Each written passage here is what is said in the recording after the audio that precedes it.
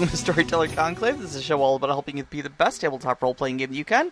Whether you're a new storyteller or dungeon master learning the craft, or an experienced storyteller looking to take your game to the next level, I am Sarah. I'm Robin confused. We are having some technical difficulties. My clock says we still have a minute and a half to go here. I agree. I think with the show starting off, the schedule on the recording started off on a back shift. Okay, so that is the problem with future dating things, and this is why we need more engineering. Yeah, this is why we need some engineering. After 200 episodes, if it's only happened once, that is not bad. That's true. I will take that as a win. That's very true. Hello, everybody. Yes, we are grossly sorry about this. We will clean some of this up in post. I will be cleaning this up in post, so. Alrighty. In any case, So how we doing, Rob?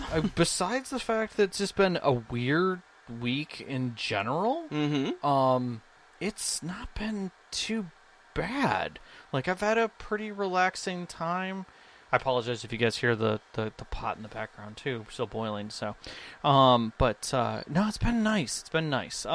Weather's kind of been nicer, got out, did some good walking, had a nice relaxing weekend, so overall it's been pretty good. Been reading some interesting news that I'm not going to get too deep in, but if you're following any of the D&D stuff that's been slowly trickling out about where things are headed with 5th edition and what is not 6th edition, because that won't be existing, I would look into that to see if you have interest in that, because I've definitely been reading some interesting things that I'm not certain are in stone yet, but it feels very much like they have a direction that they've put the ship in, and I'm not necessarily comfortable with it.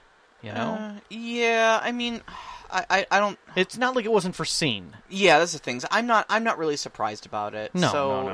When things that they have talked about, I mean, they've talked about for a while how like 5th edition was going to be the last edition. 1D&D was not going to be a new edition of D&D. It's going to be just updates of the to the existing 5th edition rules. Yes. Technically, everything's going to be back portable, sort of thing. Everything's going to be 5th edition compatible. Yep. So, I mean, honestly, any of these new developments of, like, talking about going purely digital, where they're not going to have book releases or whatever like that, not really surprising. No, considering how much they've thrown into D&D Beyond, how much they've thrown into digital products and in their own VTT and stuff like that. Yeah. But we've definitely had some, I mean, I would say moving on to other fronts, Kobold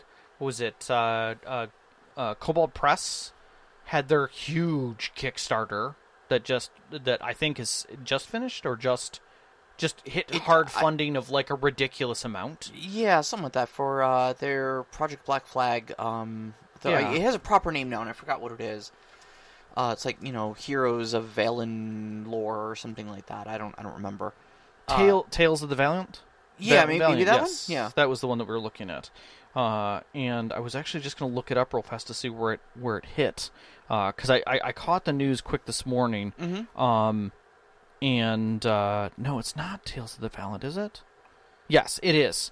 It still has 29 days to go, and they're at 500,000. Oh, jeez. So, not bad for a little indie RPG project, Yeah, I mean, there's a lot going on out there in indie projects, and I think it's great. I think it's wonderful. I think all of this coming together at this time has been, I guess, inspiring. And I definitely will have to agree that I've seen a lot more chatter on Reddit about people looking for other games or preparing to shift or shifting and then not feeling comfortable and looking for help.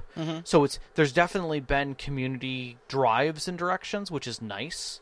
And it's exciting to see some of the old conversations coming back up with new storytellers and getting good support out of it. Yeah. And just seeing people more interested in telling stories again. So either way, it's sparked some inspiration and discussion in a definite positive way. Yeah, definitely. I will say with regards to Kobold Press though, the reaction I saw on Reddit was overwhelmingly tepid. Okay. Just the lukest warm reaction I have ever seen to a new project and announced. And that was simply because it's like, I haven't personally looked into it, and it's simply by the reputation it's had in the RPG community. of essentially just being a slightly cleaned up and house ruled version of 5th Ed D&D. And it's like a lot of I think that's the reason why a lot of people were very tepid on it, is because they were looking for something that really broke the mold. And it looks like Kobold Press, shifted a few things around and then just used the same mold. Yeah. And then we've got... It's a little disappointing, Yeah, and then I think the other big news thing was the Critical Role's new setting and system. Yes. Actually, I think tomorrow is going to be the first episode of their... is it Candela or Candela Obscura? Candela Obscura or something like that, I think is the name of the show. But the actual system it's using is... Illuminated Worlds. Thank you. That's what I was just looking for. One of their own proprietary systems. Taliesin Jaffe is one of the writers on it. And I'm very excited to see how it plays out. It's a Victorian horror game setting system that looks really interesting. So I'm definitely gonna pop a squat in front of my TV tomorrow night at 10 p.m. Eastern time and give that a watch. Yeah, I think it'll be well worth it to see where that drives into. I still think it's going to be great storytelling, as it always is. Oh, sure, with wonderful acting. I'll put that word down. And especially when they do like their big production things of like, oh, this is a limited run. Like people really go that extra mile when it's not their everyday 150 episodes of campaign, for a Critical Role. It's like a short run 4-game thing. They go into the costumes, the sets, everything like that. I love it. It's really, I love that. I absolutely love that. Yeah, it feels fun. I've always wanted to do that for like my own games, but I've never had the guts to ask that of my players. The first time I really thought about doing it that way was doing just a single night one-shot of Baron Munchausen. Oh, and having everybody come as their character, because one of the best ways to do it is you literally send an invite to the person that as the character. Yeah, sure.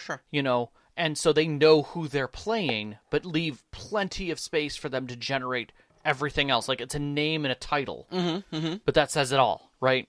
And now you make a character around that and come into play. No, that's pretty cool. And I think with the and specifically with that game, the idea behind that, what I was going to do, and Vicky and I have talked about a lot, is you have 4 or 5 people who are the players, but there are invites for the galleries that sit behind those players. So they have an entourage that's like hyping with them, that goes along with the story. So they might have like, depending on how the person wants to do their entourage, they know of other guests who are going to join them, and they can put them within the same setting. So you can have like the adventurer, right? And then the mystic, and then, the businessman, or the mobster, and, they have their clique that sits in the room, and it adds to the flavor, you know?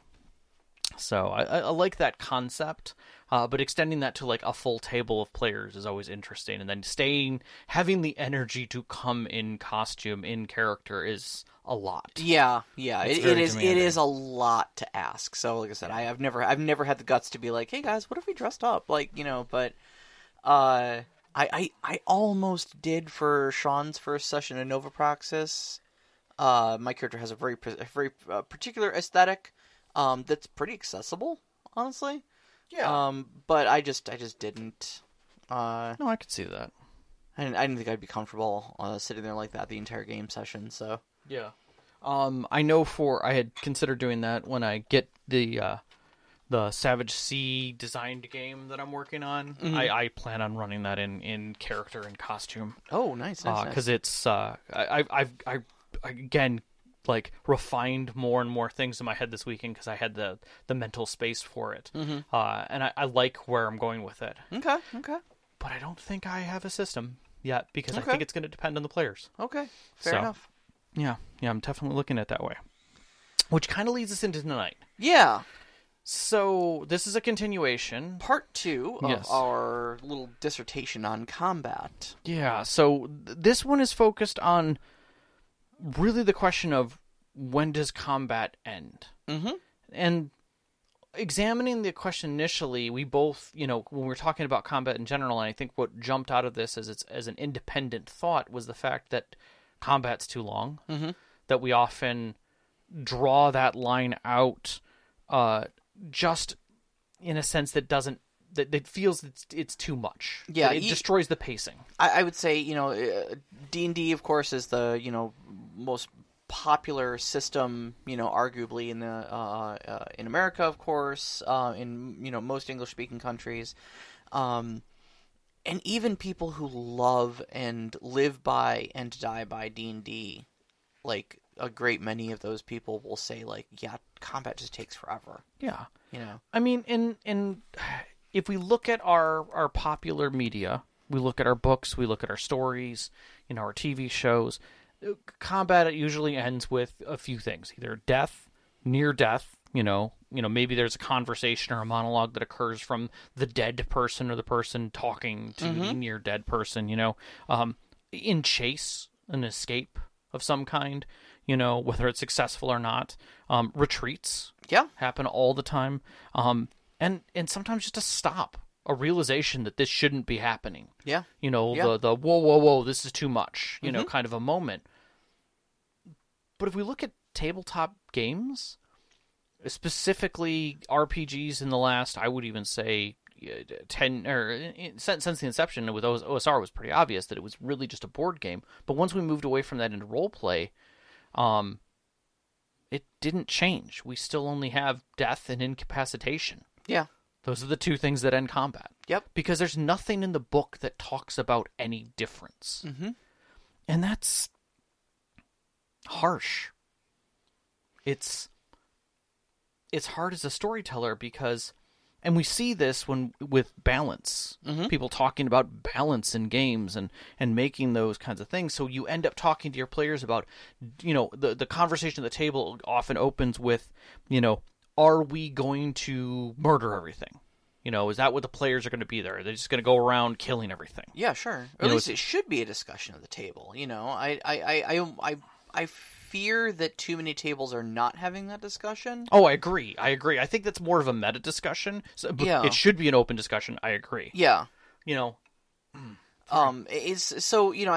think that's really the point, though. Is this should be a table discussion. Like during your session 0, especially, you really need to have that discussion about, like, okay, are we just going to be murder hobos, or is there, like, a sanctity of life kind of important in this one? What are the expectations? And I want to get this off my chest, like, here at the beginning of this episode too, because we're going to talk very specifically about, the getting away from the murder hobo end of things. Mm-hmm. But it's your game. We're not here to tell you how to have fun. This discussion is geared towards people who want other options than murder. Right. But, like, this is by no means aimed at people to say, like, if you play that way, you're bad. Correct. If that's what your table's enjoying, like, there's nothing wrong with that. It's a game. Have fun with it. You know? I mean, if you're Morkborging and everything is MDK, murder, death, kill. Yeah. Okay, enjoy yourselves. Look, if you're playing Morkborg, you're all dead anyway. Yeah, you were dead to start with. Right. Why did you even give yourself a name? Because it doesn't matter. It doesn't matter. It won't help. You're all red shirts. It's all going to go bad. Mm-hmm. The worst Morkborg sci-fi game ever. Red shirts. Oh, all red shirts. All yes. red shirts. Yeah. You just have a last name. You don't even have a family. Nothing matters. But the idea of that it's not inherently there, I think, comes from a lot of places. But, and I'm going to say it, like, we got pretty deep in the weeds with this discussion on how far we wanted to go in this and realized how much of this really went into our next episode. Yeah. So I think tonight, we're going to frame tonight with combat is happening. Yes. That's a decision that's already been made. Now it's a matter of what do you do now that combat has started? We're going to talk about that thing that is not in the book. Right. How does this have to play out in a way that does not end in the obliteration of one side or the other? Yeah, because again, the book is very clear. Books are usually very clear about what that means. Mm-hmm. But they're not very clear about what other things are there. And we're not also talking to the games that have, that already explicitly talk about consequences and things like that, which do a pretty good job of going around that. Mm-hmm. But yeah, like, sometimes it's explained during the setting. Mm-hmm. And maybe not explained in a great way. Like, 7th Sea does a job of talking about chivalry and that dueling only occurs in sanctioned events between swordsman guilds member. So like you're not just going to pull your sword out on the road and cut down a highwayman, right? That's not something that you might pull it out as like a defensive maneuver, but the idea that highwayman is going to cut you or hurt you in some way is brutish, right? That's just not going to happen. And yet, all too often, because the game is full of mechanics that involve swordplay and gunplay, you get into it. It just happens. Yeah, and sure. It feels like it's supposed to be dangerous. Well, we talked about this a little bit when last time I mentioned Vampire the Masquerade, where the game design was largely based off of the typical game design in that time, which was Dungeons and Dragons, which was a heavily combat based game. So you've got this game that's supposed to be about political intrigue and subtle maneuvers in society and stuff like that, and influence peddling, and then you've got these robust combat rules, and guess what people did with their vampiric powers? Killed. Yeah. I'm DK. Mm-hmm. I'm going to control you. I'm going to kill you. I'm going to do all the bad things. And I'm not saying that, politics didn't happen, but, the number of gaming sessions I was in that turned into just superpower blastoramas was, Yeah. But yeah, you give the players those combat mechanics, they're bound to use them, especially if you don't set some proper expectations about how you want them to be used. I mean, even in Sean's Nova Praxis game that we're playing, he made it very clear, and it's in the system very clearly, that weapons are not something that's available. In fact, you have to spend points just to get a registration to be able to have one of these things, and it can be revoked very easily. Oh yeah. And yet the entire group was trying to figure out how we could make sure we had weapons, because there's this incept in our minds that we're going to have combat. Even though that was clearly stated. Yeah. And when we did have combat, it was vicious. It was. It was horrifically vicious. It was. And felt as dangerous as it should have felt, which is great. Like, that's good. We were all concerned about it. We still have to have, like, a wrap-up to talk about what happened, which I think is going to involve a lot of throwing up and trauma and drinking. But that's the thing is that you can set these expectations, but I still think at a table, at a typical role-playing table with players who have played something that even felt like OSR, that's in their head space. That's sitting there. It's a role-playing game. Of course you're going to kill your problems away. Well, what else would you be doing? Right. Yep. Oh, we're just playing 7th Sea? Cool. That's just a game about, 17th century swashbucklers that kill their problems away. That kill their problems away, yep. Yeah. So not only do I think this is a great, you really should be having these during your session 0, during your world building and stuff like that, set those expectations early on, but, I think it's also very important to have those, reinforce those expectations mid-game, We talk a lot on this show about how you should constantly be having a conversation with your players about the game, you know? I think people got it in their head in the wider gaming community that you just lay some ground rules during session 0 and then nobody talks about anything ever again. Or worse yet, you're like, I said that in session 0. Yeah, I know it's 16 months ago. Right? Yeah, I know it's 16 months later, but you should have remembered. It's on the sheet in the middle of the table. Right.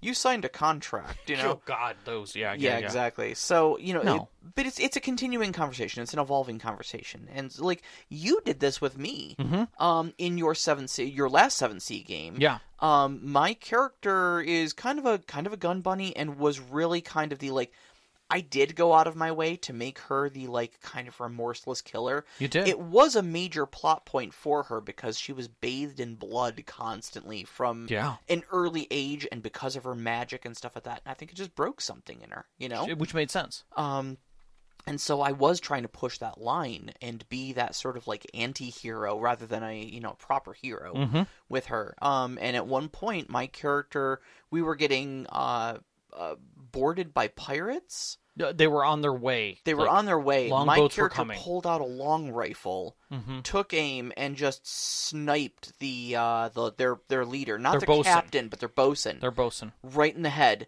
And the entire pirate fleet basically just turned around and was They're like, nope. Okay, we see you. Yeah. And, I mean, my character, and to an extent, myself, didn't kind of see what was wrong with that, of, like, pirates were coming onto the ship, they were going to murder us, like, I'm sure they weren't showing up for a pinochle tournament, you know? I just got to the killing quicker than them, and suddenly I'm the jerk, but, yeah, you told me in character that there were consequences for that, you threw my character in the brig, and you told me that that was essentially murder, that broke the code of the high seas, etc., and you also talked with me kind of as a person of, like, do you understand why that happened in-game? Do you understand why the consequences happened? Yeah. But you were sure to reinforce that with me, that, like, essentially that was a no-no in your story. Right. You know? Right. It was the leveling of the concept of chivalry goes out the door when you kill a person at that range. Like, it's no longer like you're waiting for them to arrive and have your moment with them and a discussion or discussion at sword's length, you know. And it's the, you know, as I like to put it, from Red, Retired Extremely Dangerous. Like, you know, she could have hit me here in my head. Instead, she hit me here in my heart. You know, it's part of that as well as, like, there's a heartless moment in just taking a life at a distance, and for that, it's not what others agree with. Like, it seems wild and mad. Now, does it happen? Sure. Is there consequences? Of course. And understanding that within the story then starts setting other things in motion with reputation and framing. And that all can transpire within the game. It's not a punishment as long as it's a discussion of, is this what you intended to do? Or do you want this to just be marked as a background that you need to resolve? Mm-hmm. You know, and that's a big difference. Yeah. You know? Yeah, I didn't see it as a punishment. I just saw it as a direct consequence of my actions. Yep, which is great. And play continued. Yep. We just kept moving on, and everything was fine with that. Yep. And I think that's an inherent thing about the mechanics of combat, is that there are other things your characters can do. The system is not all about this is what it must do, right? If I and I'm going to step away from the concept of I'm putting the fireball here, right? Yeah. It's the hand grenade getting tossed into space. I'm sorry, it's going to do what it's going to do, but more to the line of, like, I have the ability as a magic user to shape what I am doing and control it to a degree. There's nothing to say that I don't make the icicles go shooting through their bodies, but instead encase them and put spears at their throats. Yeah. Okay, it's still getting the job done. And as a storyteller, you can accept that. You can be like, okay, they are pinned and clearly not moving. Yeah. Right. They're going to need assistance to leave this space. Or even, like, spearing them through a body part, pinning them to a spot. They're not going anywhere. Sure. It was critical enough. It did the hit points worth of damage, since hit points aren't actual physical body parts. And we know this, right? Yeah. So there are all kinds of ways to craft combat in such a way that it is not as brutish and dark and carnal, you know, where you are a psychopath trying to murder everything. Yeah, well, I mean, the thing is that, like, I don't think it's stated enough in most rule systems that the rules are essentially suggestions. Yeah. And specifically this part. Yeah, specifically this part. That you know, those are just tools for adjudicating the story. You know, and that telling the story in the most interesting way, it kind of, like, leans into rule of cool, you know, a lot. And I think there's a certain school of thought that says that, you know, adhering to the rule as written is, you know, your best guide, because that way it gives everybody a baseline for exactly what's going on in the story. And I get that. That's definitely, you know, a take on it. But, like, I think allowing yourself the flexibility to say, wouldn't it be neat if I could do this? Rather than just dealing 43 points of damage and killing the man. Just because it says that Cone of Cold can't be used for, you know, stun damage or subdual damage or whatever, you know. Technically there is no subdual damage in 5th edition D&D anymore, you know. Like, technically you can't do it by the rules. Right.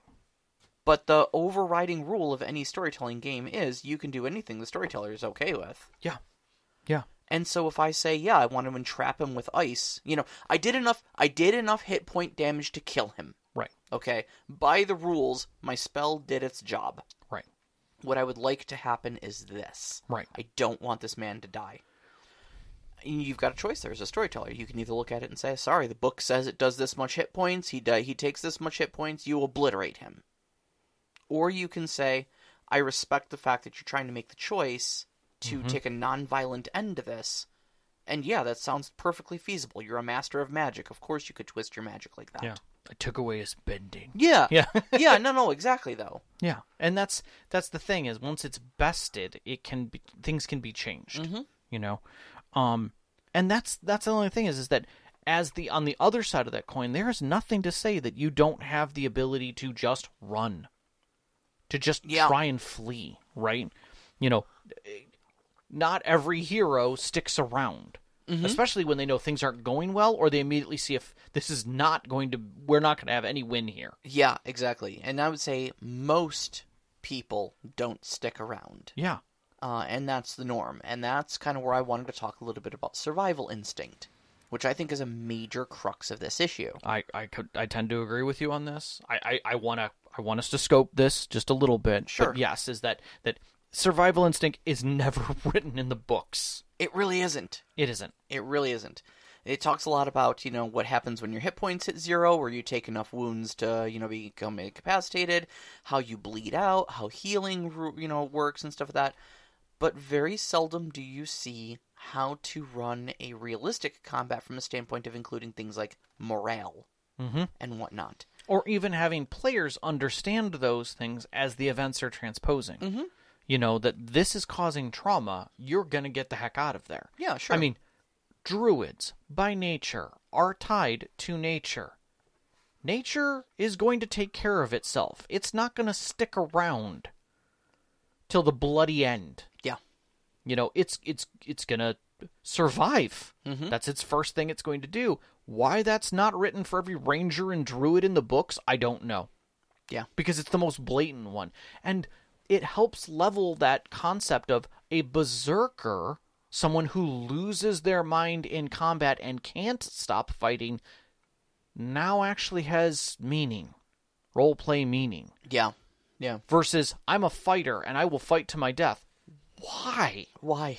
Do you not have, any self-preservation? Are you the type of guy who plays poker and goes all in on every hand? Because that's essentially what you're saying. Yeah. I'm never going to leave the table. I have to win. Okay, you're terrible at this. Yeah. Yeah. Yeah.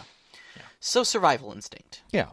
Let's talk about this a little bit. Living things generally do not want to die. Yeah. Okay, it's kind of against the concept. That's survival instinct 101. If it is an instinct because even non-sentient creatures have this. Yeah. It is a core mechanic of the basis of how our brains work in general. Even insects know to avoid danger. Yeah. And they do it in some pretty complex ways too. Yeah, and they'll do it as groups. They'll do it all kinds of ways. Sometimes they will sacrifice themselves for the greater good. Sure, but they'll leave pheromone clouds that warn everyone away from from the thing. Yeah. Et cetera, et cetera. So I mean, even if the most basic life forms that we have, on the planet understand survival instinct, why don't your NPCs? Yeah. So most things you fight in a tabletop RPG, most things, robots, gelatinous cubes, things like that aren't going to have survival instinct, sure, but most things you're going to fight are going to. Even trained soldiers, because I think that's probably the first defense you're thinking of. Yeah. Oh, well, my NPCs, they're not just any dudes. These guys are trained soldiers. Good, then they should know battle doctrine enough to know to get out of that. I assure you that SEAL Team 6 knows when to GTFO. Yep. So, here's some numbers for you. And these numbers are very loose approximates here. I'm not digging into wikis or actual battle doctrines for this or anything like that, okay? But, first off, taking 10% losses in combat for most military folks is seen as considerable solid defeat. Yeah. 10% losses. Okay? Even if there's only 10 bandits and you killed one. That was Carl, and Carl had a family who wanted to be, and he wanted to be a painter someday, and now he will never paint again. Well, not only that, like, 10% of a ship is a whole shift. Yeah. You can't sail properly. You're done. Yeah. Like, death on the sea is bad. Yeah. So his, like, you know, you kill 1 out of 10 bandits, and, like, the rest of his friends are going to be like, oh, crap, they killed Carl. Guys, Carl is dead. Things got serious now. Yeah. I mean, think of if you've been at a party with 10 friends, just look at your gaming group. Pick one. One of you dies. Are the rest of you sticking around to handle that situation? Just think about that. If you have the option to leave.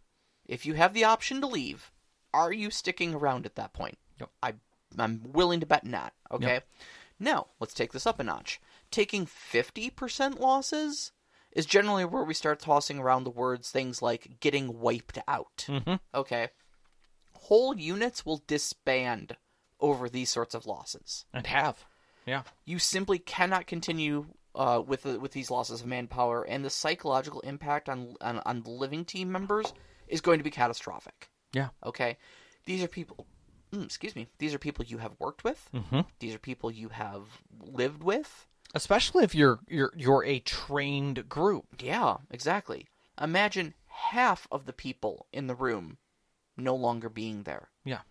Imagine the therapy bills you will need for that. Yeah. Okay. Again, if you watch half of the people in the room with you get murdered, are you sticking around to fight? Here's the other thing that, like, if you don't want to think about this in terms of murder because it's a hard thing, think about it like your job.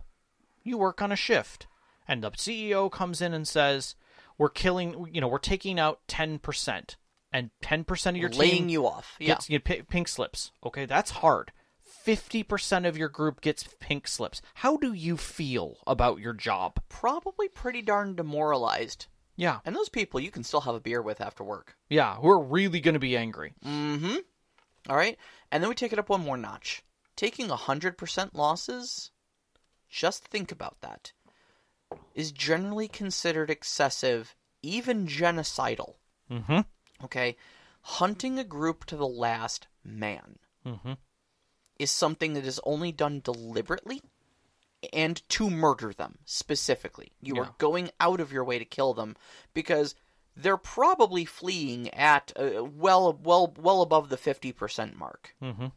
If you have kept engagement with them long enough to kill every last one of them, you've probably done it deliberately, and you're well past the point of reason. Yeah. Your boss comes to you and says you need to let go one member of your 5-member team. Or 3 members. Or you have to let go all 5. How are you feeling about that? You have to go. That's just a conversation. Yep. And that's hard to have with people you don't like. Yeah. So, I mean, look, this sounds like a grim conversation, but I mean, that's the whole point. Yeah. I think, is that in a lot of instances, we take the consequences of combat way too lightly. This is killing. It should be weighty. It should be grim. You shouldn't be able to just, like, day after day, just slaughter nameless numbers. Well, not only, and even if we're not talking about death, even if we're just talking about, like, Roadhouse, where we're just going to punch everybody out and throw them out the windows and toss them into the street. You just cleared a room of people. Yeah. The rest of those people are going to look at you very differently for the rest of your life. And there's so much normalization that's happened in media that's okay, right? And that we can accept that. The body bag count can be high. It can be. There's nothing. If you want to play that route, that's nothing wrong with that. But at the same time, that is not necessary. We don't need to continue that for it to have a story, because that story ends there. Especially when it's a body bag. If the person's incapacitated, you can have a story that continues off of that. If that person runs away and retreats, you can have a conversation that follows that up. More story can come of that, right? The Dread Pirate Roberts never takes prisoners. That's interesting. How'd you find that out? From a story. Where do the stories come from, then, I wonder? Exactly. Yep. That is the truth of those matters. Exactly. So, okay, there is one note to say about fleeing or surrendering here. Okay, so obviously we've talked about how basically most people will bug out at like between slightly around the 10% mark, maybe a little lower if they're really intent about things. Okay. If the enemy is bloodthirsty or like deliberately trying to cause casualties, they might have a higher stake in it. They might stick around a little bit longer. Or conversely, if there's something worse in store, if they do not continue fighting. Yes. That happens occasionally. A pretty good example of it was like World War II Russian army. Yeah. They had a not a single step backwards policy, basically, where they lined up their political officers behind their ranks, and basically if anybody tried to retreat, they would get shot. Commissar would shoot them, yeah. Yep. Or, you see it also a lot like in mob tactics of like, no, you can't torture me. My boss will do, so much worse to me if I talk. Yeah. Sort of things. I ain't no snitch, yeah. So, there is a case to be made, and so these aren't, like, hard rules, but there's something you should really consider, that, like, most of these combats, 12v4 or whatever they are, like, you kill 3 of those dudes, you don't have to kill the other 8, or, 9, however many there. I can't math. You're fine. I'm a role player, 12, 9. You're good. 9, yeah. You don't have to kill the other 9 dudes. They're leaving. Yeah. Or they're throwing weapons. Yeah. Yeah, they'll drop their weapons, they'll cut, run, surrender, whatever. But, like, we can move away from that combat scene once those first couple bodies hit the ground, whether they're unconscious or whether they're dead. Right. All right. Even wild animals have survival instinct. Now, this is another one I've heard a lot. Like, oh, the wolves are hungry. That's why they fought to the last person. No, they don't. No, they don't. Okay. Non-sentient beings also have survival instincts. In fact, I would say that's their only driver. Since they aren't sentient, they can't pursue, like, higher learning or cultural goals. Like, they don't care about spirituality. They're not doing this for the sake of their god or their nation. They're doing it to fill their belly. Yeah.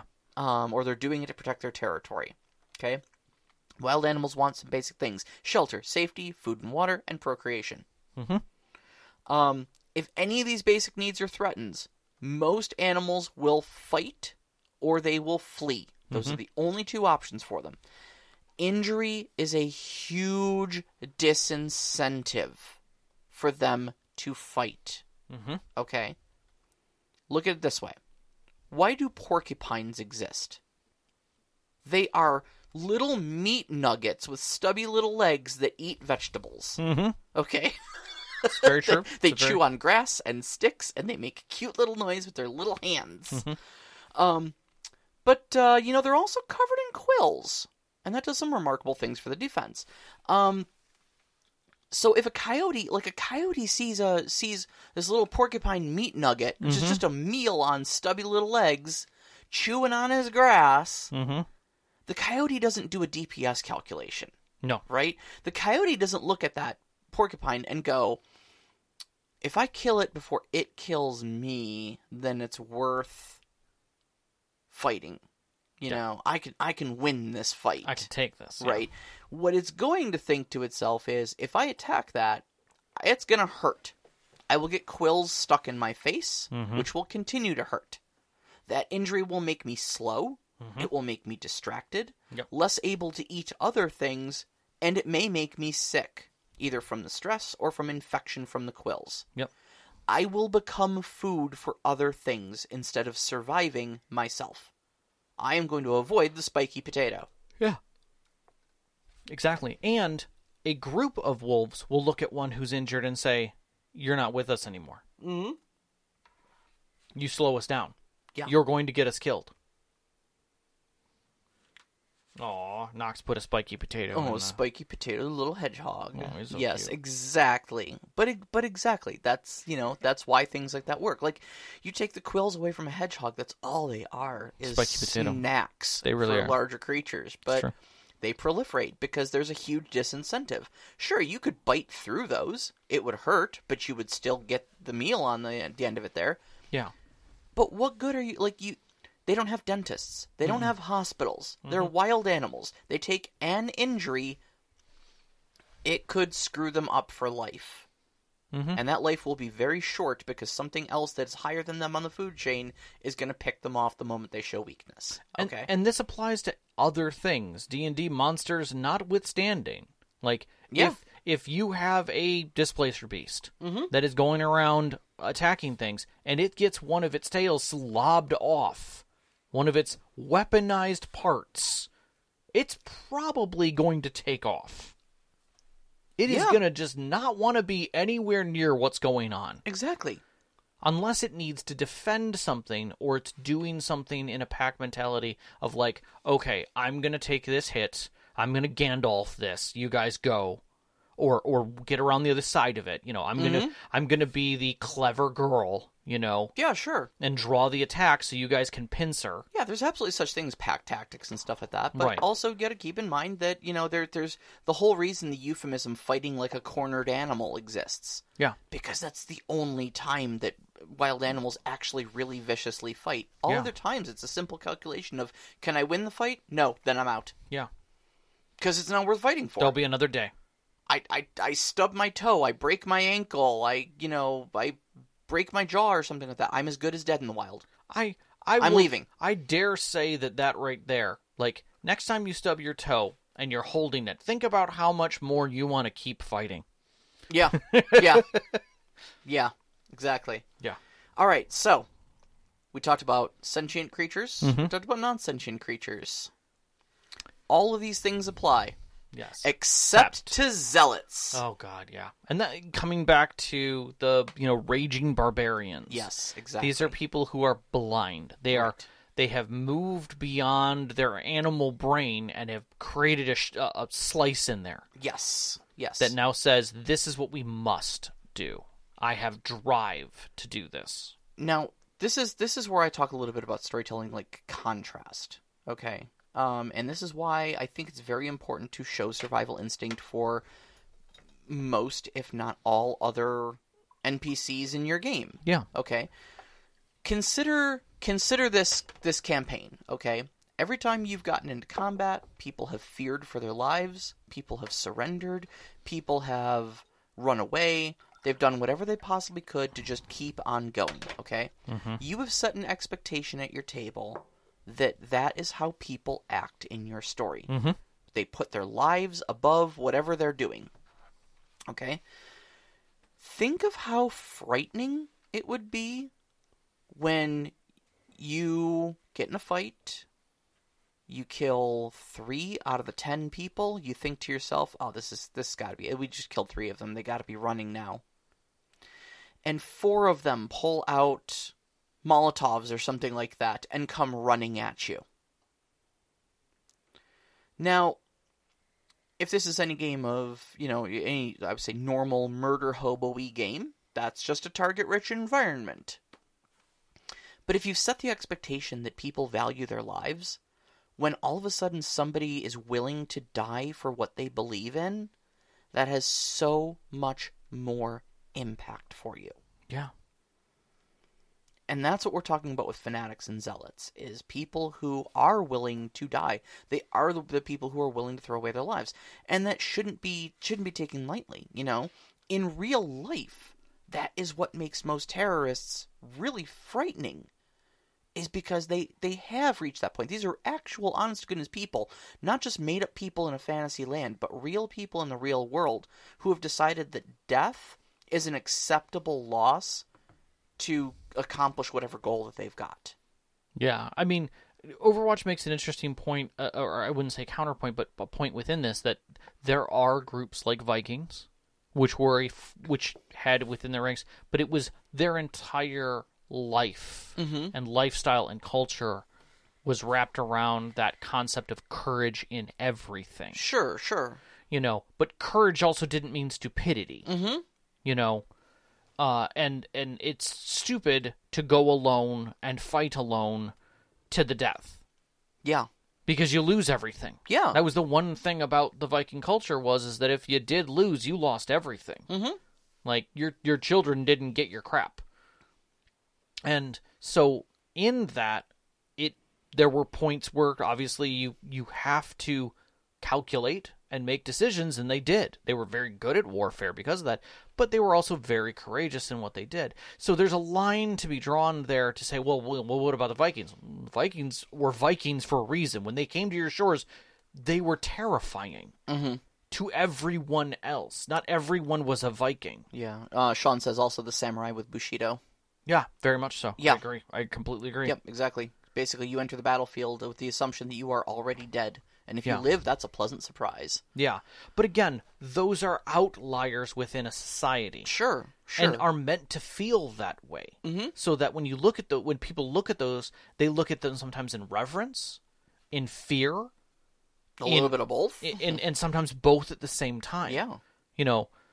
And for that, it carries a different weight within the story of that existence. But understand that unless you're playing Legend of the Five Rings, or unless you're playing, something that features Vikings heavily, or has a, like Klingons, I assume would work exactly the same way. Klingons, I absolutely see throwing their lives away. It's a good day to die. Yeah. Sure. Okay. No, absolutely. Throw your Klingons, with reckless abandon into battle. Absolutely. They should be doing that.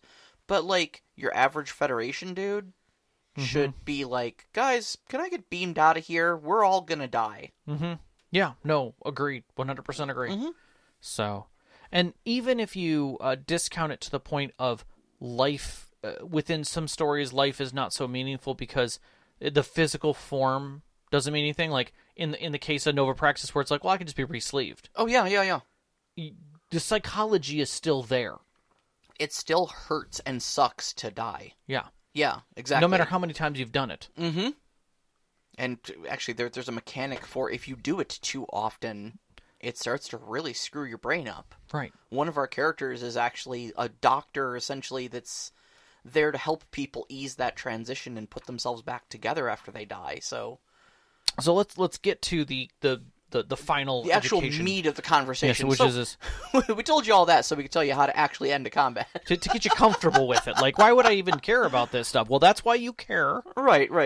And to be honest, drawing out long combat is boring. It is. Having, the crew still standing there fighting the last 4 skeletons after the main bad guy's dead is pointless. Yeah, it is. Like, if you're willing to do that for the big bad guy fight... If, the layer actions just suddenly dissolve away and everything else happens so you can do the end scene, can't that just happen whenever it's necessary? Yeah. So do that. Mm-hmm. Stop making fights dumb and long. Yeah, exactly. Stop adhering to the rules at the detriment of your story and your pacing. And there's nothing to say that the characters can't recognize that. The Fifth Element does this beautifully. He looks in, sees who these guys are. They're a bunch of mercenaries that always have a leader. They find that leader. Once we take care of that situation, great. And I'll go negotiate with him, a.k.a. I'm going to put a round in his head so this gets done now. Yep. And Oliver's like, oh, I don't know what to do now. How many are there? 12. Blam, blam, blam, blam, blam. 7. Yeah.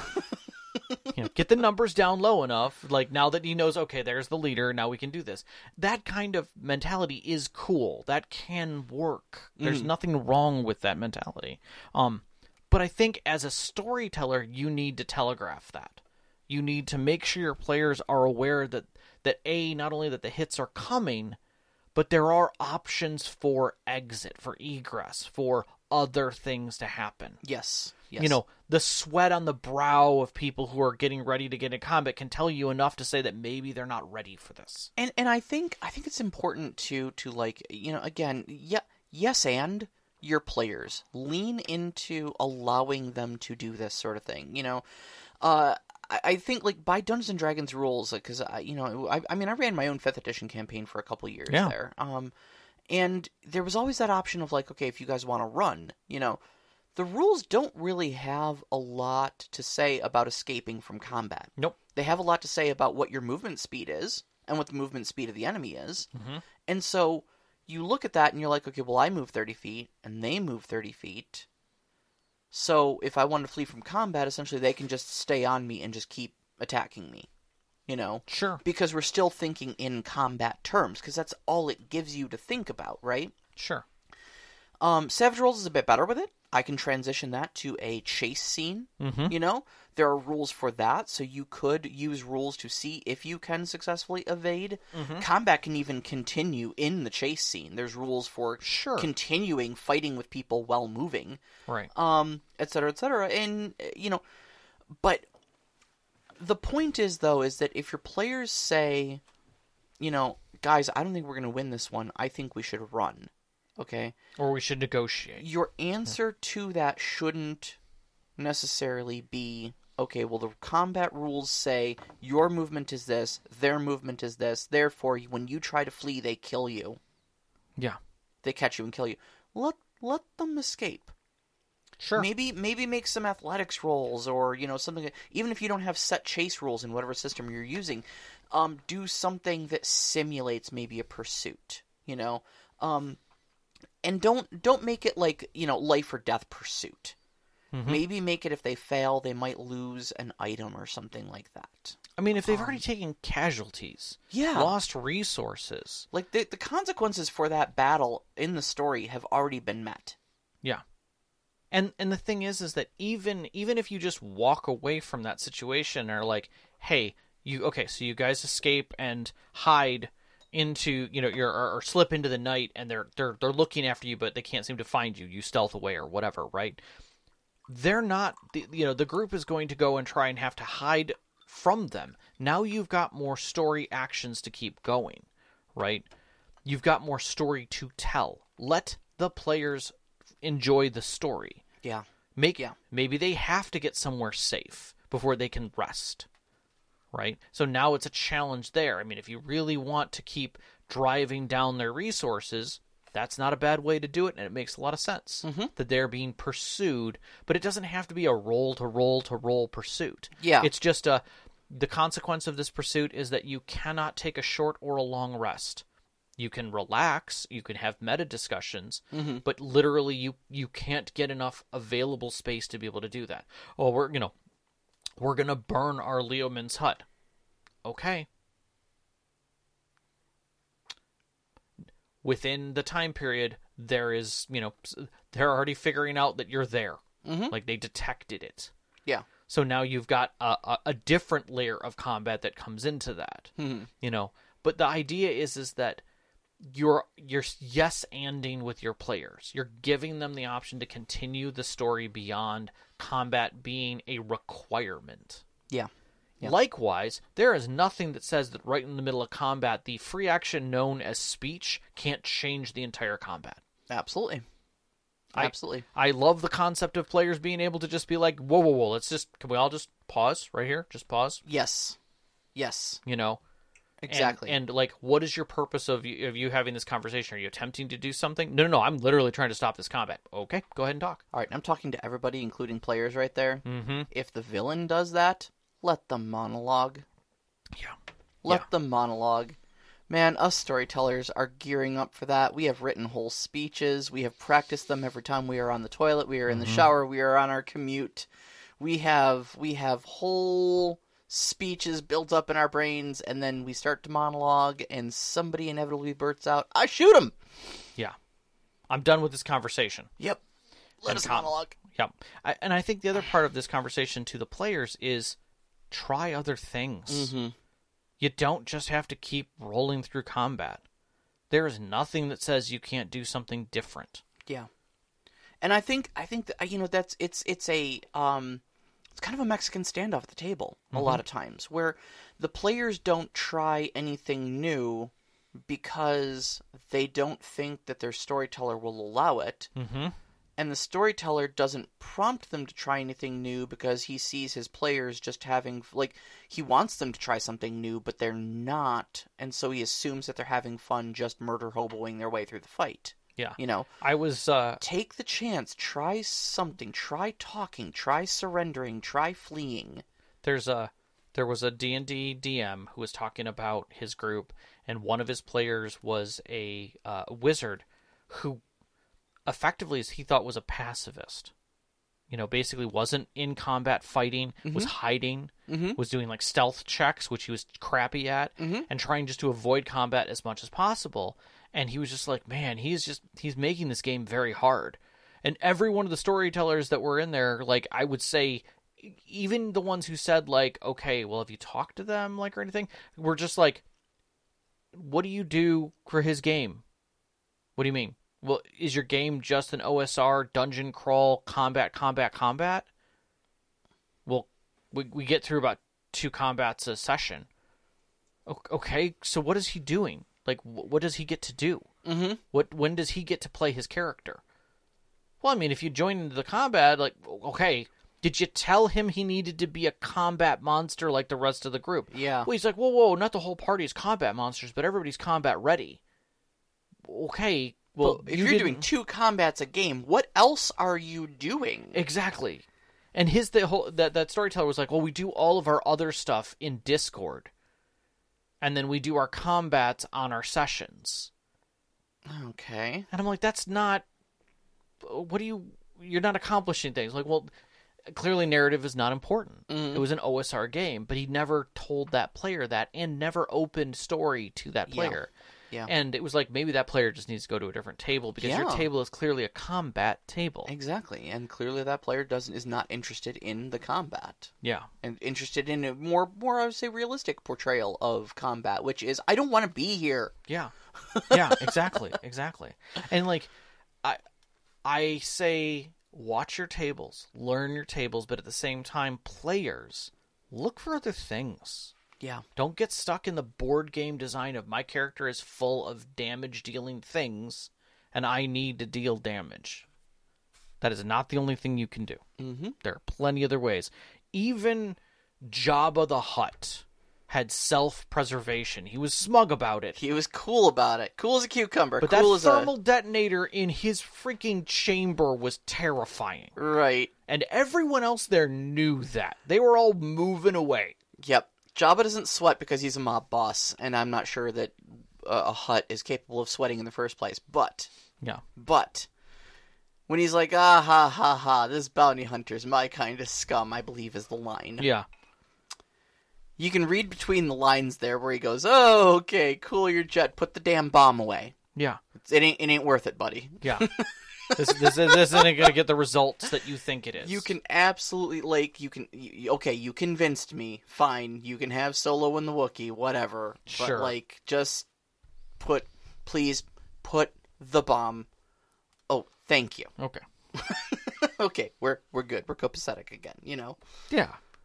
So keep that in the framework of your head. That everybody recognized that person meant business because it wasn't all about murder. Yep. So to sum up. Yes.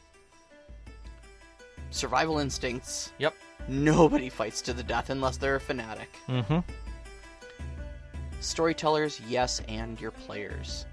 Allow them to take those options.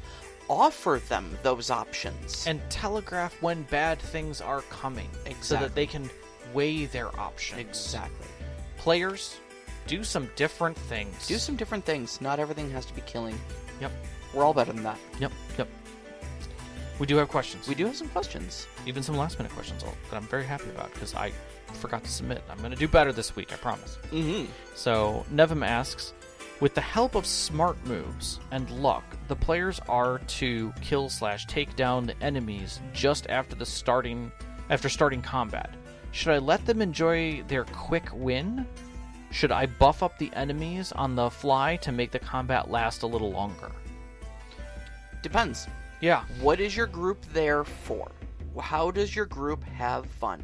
Yeah. Are you there to play the board game aspect of Dungeons & Dragons, where you have built combat monsters and you're going to feel cheated if you don't get to cast Eldritch Blast, for a 47th time that day? Then make the combat last longer. Yeah. But... Or are they professionals and therefore they, much like a secret agent, take down 7 thugs walking in the door in one round of combat because they're that good. Go do the challenging thing. Yes, you know, exactly. So that's really a judgment call. At your table. Yeah, I mean, sometimes your players want to fight more. Sometimes they're going to be high-fiving each other going, dude, that took one round. That was amazing. For my money? I'm sorry, I have to laugh. I think we didn't hear it, but we got played out. Did we get played out? Oh. Nox says, I hear the end theme very faintly. Yeah. I can't see it. I think the bar. We have some engineering stuff going on today. This is a terrible show. I'm sorry, everybody. We'll give you another one next week that's better than this. We're gonna take a mulligan on this one. Oh my god, I feel so bad about this. But in any case, when we're talking about dealing with combat and quick wins, it's about looking at the table and figuring out how your players are playing the game. Mm-hmm. I mean, even in my game, I had, by the end, had to make a decision about D&D and basically not play D&D because I knew it wasn't going to be enjoyable. Yeah, yeah. But you have to be able to have those conversations with your players. You have to be able to weigh that with them as well. There's also a school of thought with D&D, especially for like fudging the numbers and whatnot, that you're essentially cheating your players out of the mechanics of the game. Yeah, out of the mechanics of the game by fudging things. Mm-hmm. I mean, I've kind of fudged things before in the past with you, where like there are rules for how to set up a monster and stuff like that in the monster manual and whatnot. Right? You know, what's their hit die, what's their Constitution modifier, what's their challenge rating, etc., etc. What kind of powers they have or allowed. I just kind of went, you guys can all do about 50 damage in the span of a combat. I'm going to give him 300. Yeah. That's it. He's got 300 damage, 300 hit points. Yeah. I'm going to eyeball that, you know. But that's the closest I've ever come. I know there is another rule of cool of, like, once everybody at the table has gotten to do a cool thing that they're excited about their character doing, that's when the enemy dies. Yeah. You know? If everything connects. Yeah. And so... again, it really depends on your pacing. It really depends on your table. Yeah. On that one. Second question. The combat is taking too long. Everyone is getting bored. How can I end the combat smoothly without creating frustration? It depends on which direction combat's going at that point. If it's slogging and you're at that point where things are... attrition is not occurring. You really need to look at you have control of your NPCs. Are they not winning? Mm-hmm. If they are not winning, then they need to start negotiating and their own lives and their own situation to handle that. Obviously, they're not prepared to lose their lives. Maybe they're going to back off. Yeah. You know, and likewise, maybe encourage your players to do the same thing of being like, you guys are running out of resources. Might be time to bail. Yeah, have the NPCs offer them a surrender or offer to let them flee. Yep. You know, have your NPCs say something like, you know, hey, look, we don't want any trouble or anything. It's not worth your lives. Just get out of here, and we'll let you live. Mm-hmm. You know, have them gloat over the PCs. Sure. You took your lumps. Now get out of here. Yeah. You know, okay, your pride's hurt. Yep. Maybe your hit point pool is hurt, but, like, okay, you get to walk away, and the combat's over at that point. Have them hurl insults from the walls as they flee with their tail between their legs. Your mother was a hamster. But the combat's over now, isn't it? Yep. Yeah, no, exactly. Yeah. You know, that's right, run home to mama, you know? Okay, cool, but combat's over. Yeah. And the story continues. And the story continues. Yeah. And that's the whole thing is, and the story continues. Mm-hmm. And understand that's a thing that can happen. Yeah. I've read about people doing wipes where they're just like, and it's a half an hour later. You're bruised, you're broken, sitting on the rocks. Tell me how you guys got away. Yeah. Just give me the flashback. Sure. Sure, You know? Heck, if you're playing Savage Worlds, do it as an interlude. Yep. What happened to you as you were fleeing from the combat? Right. Like, and that's the thing is that if you want to make it less mechanical, then take it immediately to narrative. Yeah, then do it. Have something grand step in. Like, another thing is, if it is a standstill, there's nothing to say that the bigger bad guy can't step in with a larger entourage who is just like, and we're done with this little thing, aren't we? Mm-hmm.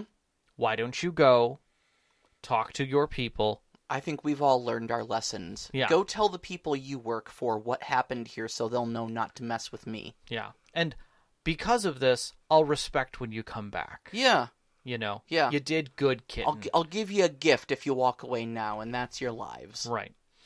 It's things like that you have the option to pause, evaluate, and decide how you want to step the story ahead, and that the story can continue. Yep, absolutely.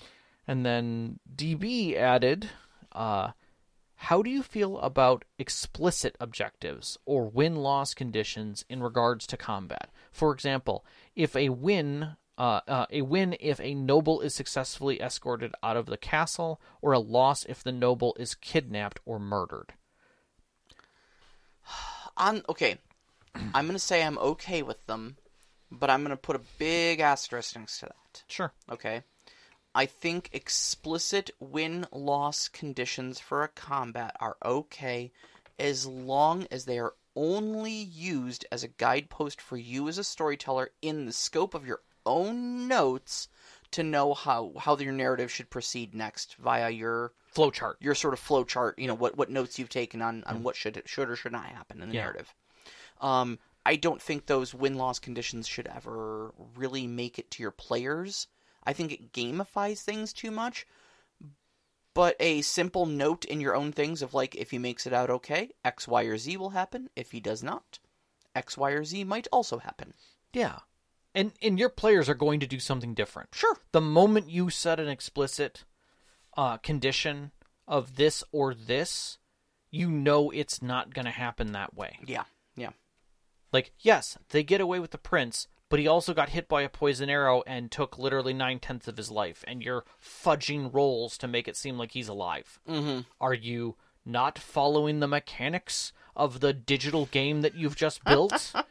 Yeah. So I would say if it's part of your story notes, then it's just part of your story notes. Essential NPCs in Skyrim. Yeah, exactly. Like, he can't die. He's taken 10,000 points of damage. He can't die. Use him as a personal shield. Okay, now this is dumb. With this NPC's death, the threads of fate are severed. Exactly. So that's my only weight on that is that I would say that that narrative is important. Mm-hmm. And just like any other challenge, don't lock plot behind a challenge. Yeah. If there is a possibility of failing, always either have a way to get a way for the players to circumvent it, or a contingency on what happens if it doesn't. Yes. It is the challenge over? Yes. Then evaluate how it was completed. Right. Not if they complete it successfully. What does successfully mean? Mm-hmm. Okay, now you're setting conditions for your characters to kill. Like in this instance that I'm thinking of, like, okay, you need to protect this noble. Okay, if your plot is based, like, if the continuation of your story is based around the noble saying, thank you for rescuing me from that dangerous situation, here is the information you're looking for that will lead you to the next plot point. If he dies, what then? Mm-hmm. How do they get to the next plot point? If the answer is, oh god, I didn't think of that, you've done something wrong. You've locked your plot behind a success or failure of a test.